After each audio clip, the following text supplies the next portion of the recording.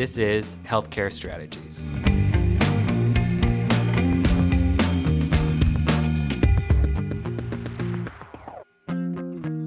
Hello and welcome to Healthcare Strategies. I'm Emily Sokol, Director of Research at Xtelligent Healthcare Media.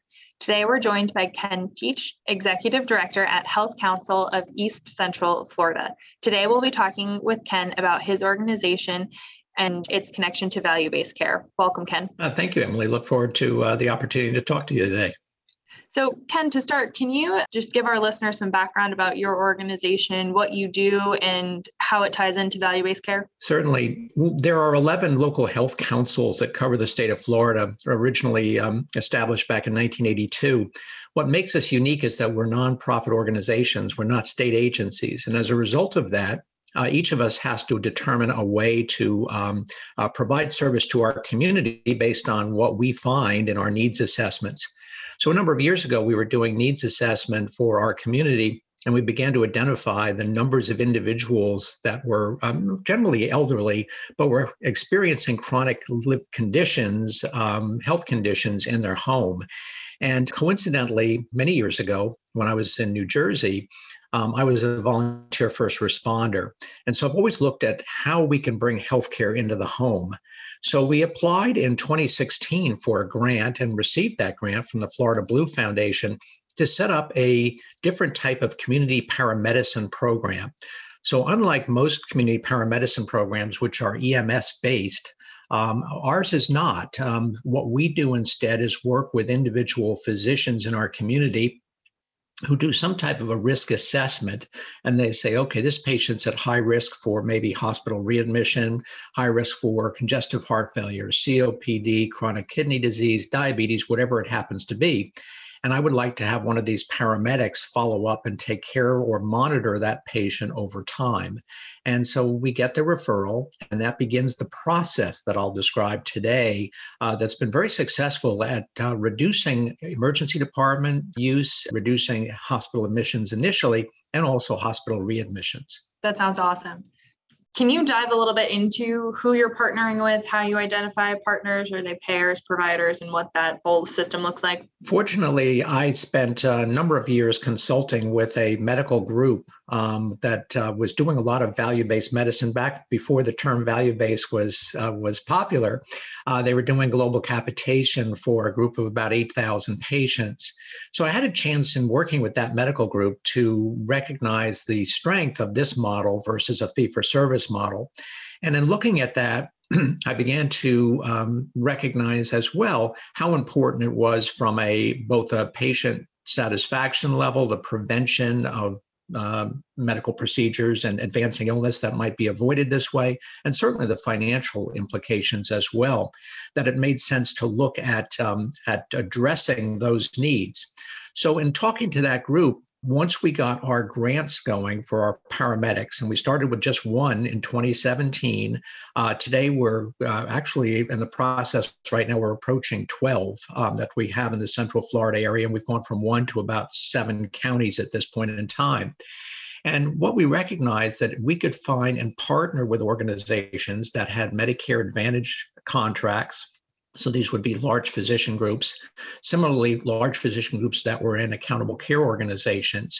Some large physician groups that are just independent physicians in the community, and some that are hospital affiliated but have ACOs or some other value-based model behind them. And so that's the group that we've been focusing our attention on in the last few years. And our partners include very large groups, again, mostly across multiple counties. And that's one of the reasons why we've been expanding as we have been. Right. How do you find the large health systems, hospitals, ACOs that you're partnering with? Do they come to you? Do you go to them? What do those beginning conversations look like? Some come to us, but most of them we find. And the way we do that is I'm a very significant reader, and I'm constantly reading, and anything that I see about a group that might be in our area or somewhere in the state of Florida that's doing this type of value-based approach, I generally will reach out to them and I will provide them with some information. We'll probably talk a little bit later about return on investment. So we found a tool that we can provide that says, here, look at your own data And look what we can do. If you look at paramedicine from the basic ground up in terms of who's out there providing care, you have community health workers, generally non-clinical individuals with the strength and the ability to be trained to help avoid disease state, to do some self-care education and so forth. You have medical assistants, and they generally, if they're on the clinical side versus the business side in the medical practice, have some limited ability as well. However, when you get to community paramedics, the bandwidth on a paramedic is significant in terms of their education. And they're also trained not only in the clinical, but they're also trained in site evaluation. So when they go into a home, it's amazing. They will look at everything. They'll look at all the aspects of the safety of the home in addition to the clinical state of the patient themselves. And as a result of that, we find they discover a great many things that the physicians themselves will never be able to see, the things that don't show up or are not mentioned in a clinical visit. And so as a result of that, that's what's made this so popular. And once it gets popular, then other groups have also come to us to answer your question. And they say, hey, we hear this is working. What are you doing? And is this something that we could take advantage of? So you have the ability to really look at the social determinants of health in a patient too, because you're in the patient's home. You're seeing, is there food in the pantry? Do they have air conditioning, et cetera? Those are all the things that we see. And unfortunately, some of these stories are really sad. I mean, we had one patient who was in her wheelchair bound in the home, and she had a rope tied to the front door because her door lock was broken. And the only security she had during the day was sit there with this rope tied to the front door. So when our paramedic discovered that, they went out, bought the new locking mechanism and put a new lock on the door. We had one even worse than that. We had one who was rotating through one of the local emergency departments. The hospital in this case called us and said, can you take a look at this? Paramedic went out, bought some food because the woman didn't have any food in her apartment, but noticed during the visit that there seemed to be a lot of people hanging around. Came back 2 days later and all the food except for one can of soup was gone. And he knew that she couldn't possibly have eaten all this herself. And these other people were hanging around. Come to find out that they were squatters who had moved in, were eating all her food, taking her money, and living in the next door apartment and hers.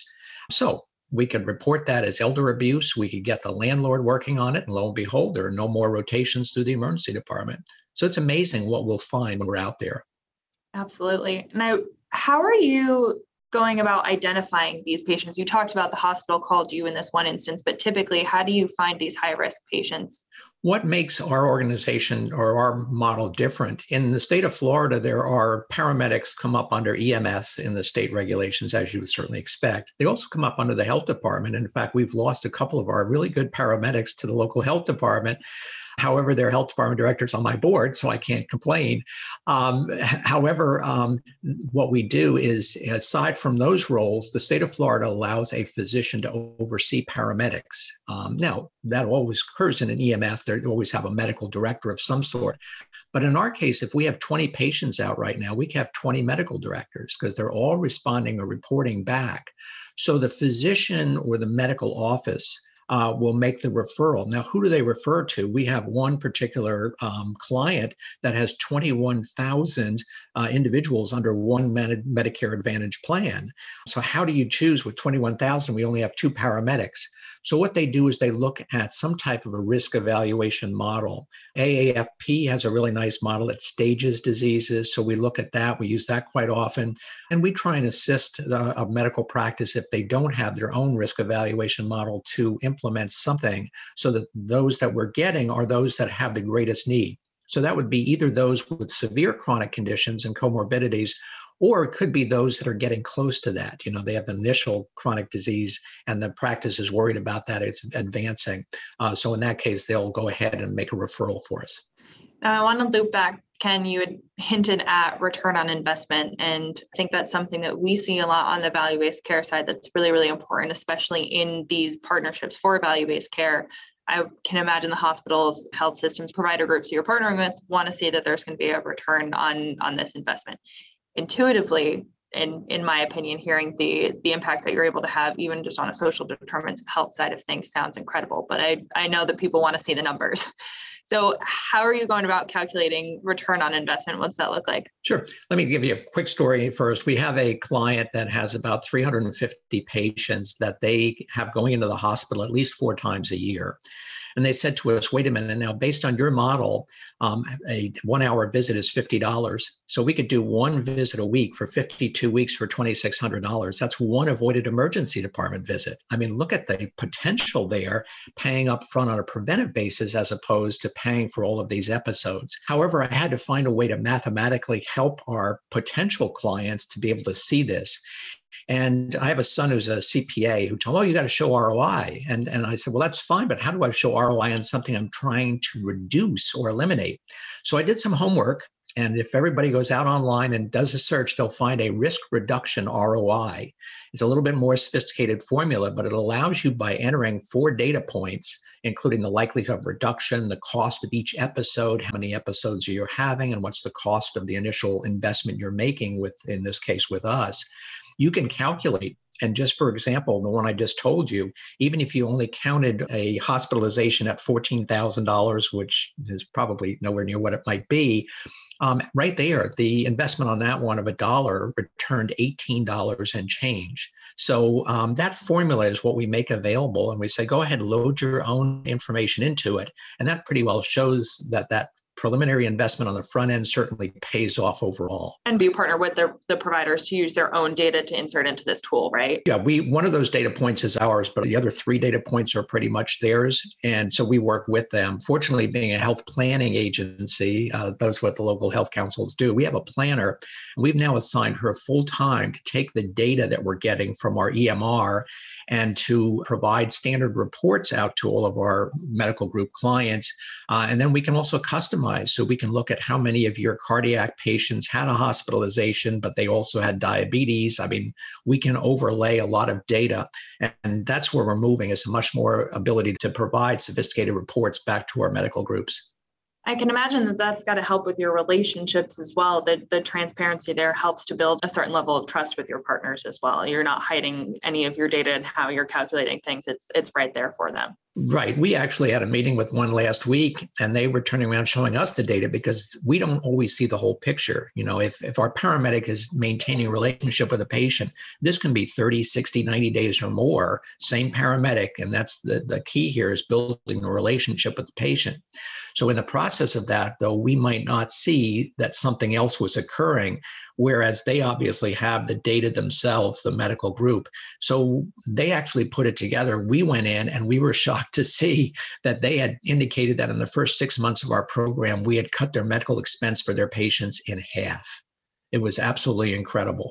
So we're seeing some significant reductions. If you look at our Medicare fee-for-service readmission rate in our communities is around anywhere between 19 and 22%, depending on the county. We're running same cause readmissions at 6% or lower. So that's another number that we use when we go out to look for additional client medical groups. That's awesome, and great numbers to be promoting as well. Mm-hmm. I want to circle back, Ken. You had initially started talking about, when I asked you to give a rundown of your organization, you talked about that you initially started with grant funding and then you moved to be basically self-sustaining. I think that's an area that a lot of nonprofit organizations really struggle with, in making that transition so that they're not reliant on grants. How'd you do it? Emily, I'll tell you, that was the toughest 1 year I think I've had in my life, was trying to get us weaned off grants. So we originally not just got 1 grant, but I'm not a grant writer, but I think I had a great topic of interest. So we were able to write in the first year 5 grants totaling $800,000 to pilot this concept over a 2 to 3 year period. But as the grants began to run out, I had to try and convince these organizations that had been getting, some of them, a free ride on these grants, to go ahead and make an investment. And so it took me the better part of 12 months to be able to do that, to be able to say, and the funny thing is, we're dealing with this. I have a call this afternoon with a hospital that had funded part of this, that is now losing part of it and wants to come back to the table. How are we going to make this work long term? So it took a little while for that transition. It's not an easy transition to get off grants. So grants are a fine way to start a program, but long-term, they're not sustainable. We look at them as venture capital. What can we do with that to prove a concept and then convert? So today we're at about, I would say, no more than 15 to 20% grant. We have one actually grant that's in its fourth year. It's been renewed twice at the request of the organization itself, the funder. But aside from that, all of ours now are basically contracted work that we do for the value-based community. That's awesome. And I think a big point that a lot of organizations can learn from, because I think that's a big area that a lot struggle with, is how do we stop being reliant on grants? Because a lot of people don't want to be. They're awesome starting points, but not sustainable long-term. That's true. And our board has basically said, look, we look to you as a future funder, ongoing revenue stream. So we're looking at ways to replicate ourselves, at least in the state of Florida, because it makes sense for us to do that. And whatever comes back from that, and we do have an administrative fee component, that all comes back to our nonprofit. So there's a benefit all the way around, because it also benefits the community here in the Metro Orlando area. Absolutely. The last question I have for you, Ken, is a little bit more big picture.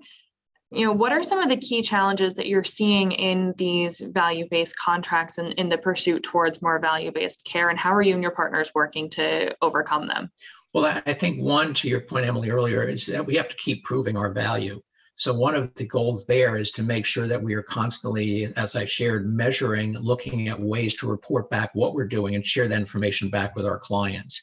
And again, fortunate to have a health planner who can build these models for us and these standard reports as well as custom reports. I think the second thing is that you can't sit still. Anybody that's watching what's going on around the country sees the growing expansion of the hospital at home model. And as that's occurring, most of those entities that are doing that are using paramedics. So our goal is to make sure that we have trained paramedics who can step into that role very quickly as those organizations and those focuses expand by the hospitals. And it's highly likely, from what I was reading last night, that we'll see an expansion because CMS has approved a lot of waivers under our current situation, but they expect that may continue. What else can we do with this? Another one is the entire area of self-insured companies, large companies that are self-insured that are totally at risk. So it's a similar risk model. And we've been handling actually the healthcare, chronic care needs for employees of the large hotels around Universal Studios on an International Drive, the tourist corridor in Orlando, for over a year now, testing the waters to see if that will work as well. The other one is, what about those people who graduate from our program? Everyone who comes out of our program receives a graduation certificate. We measure patient satisfaction using NPS at that time, and the ratings have been very, very good on that as well. We're always almost at 100, if not there. But the other thing that we're recognizing is there a way that caregivers may want to keep their individuals, their parents or others who are in our care, ongoing? And so do we move to a model where you can buy paramedic home visits in advance? So there's a wide variety, and I've only just hit the tip of the iceberg. I can tell you there's 3 or 4 other areas that we're looking at right now of how can we expand and grow in other areas, especially as geographically we expand through Florida. So you have a lot coming down the pipeline. Yes. We're in the process now of actually bringing on some additional staffing to assist us because our growth has been quite outstanding. Also, with the HRSA grant to many of the federally qualified health clinics for both vaccines, COVID vaccines, which we've actually been providing, COVID testing. So we're also staffing some of that expansion now for the FQHCs. So again, another approach because they're interested in using us the same way to keep their patients happy, healthy, and at home. Awesome. Sounds like you're doing a lot of great work, Ken. Thank you for taking the opportunity to share it with us today. I appreciate it. Thank you, Emily. Appreciate the time. And for our listeners, feel free to reach out to us at esokol@extelligentmedia.com. That's ESOKOL@extelligentmedia.com to share your thoughts on this topic. You can also use that email address to tell us any healthcare-related questions or stories you would like us to consider covering in an upcoming podcast. We also invite you to go to Apple Podcasts and give us 5 stars and a positive review if you liked this episode. Thanks for listening. This has been an Extelligent Healthcare Media production.